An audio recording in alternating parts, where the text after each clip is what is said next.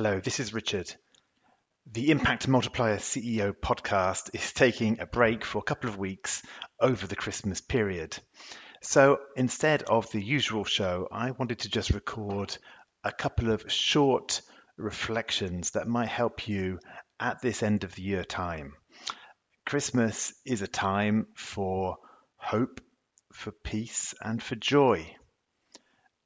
And it might be helpful for you to think about those three things as you look back on your year and think about the year to come.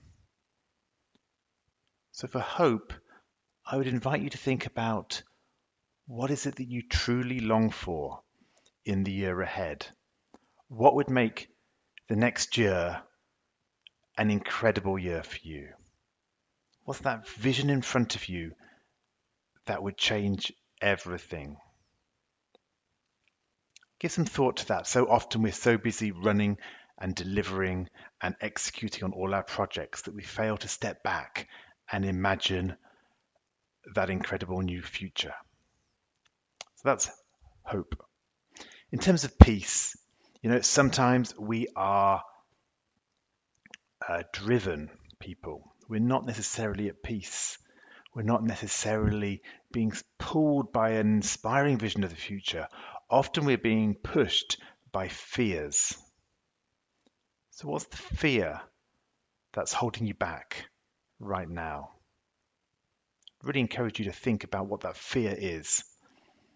Is it a fear of losing your job? Is it a fear of dropping a reputation? Is it a fear of not succeeding? Is it a fear of failure in some area? What is it that is holding you back, keeping you in your comfort zone, and stopping you step forward into a greater future?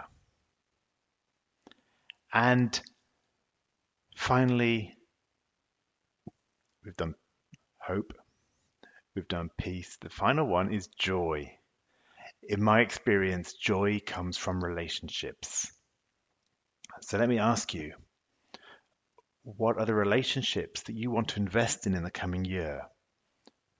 Which relationships will truly bring you joy?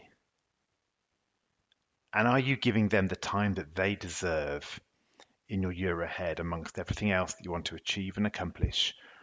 Where are your relationships? It'd be a sad year if next year you succeeded at everything else and yet fail at your most important relationships. So, hope, peace, and joy. I wish you all of these things and a very happy Christmas.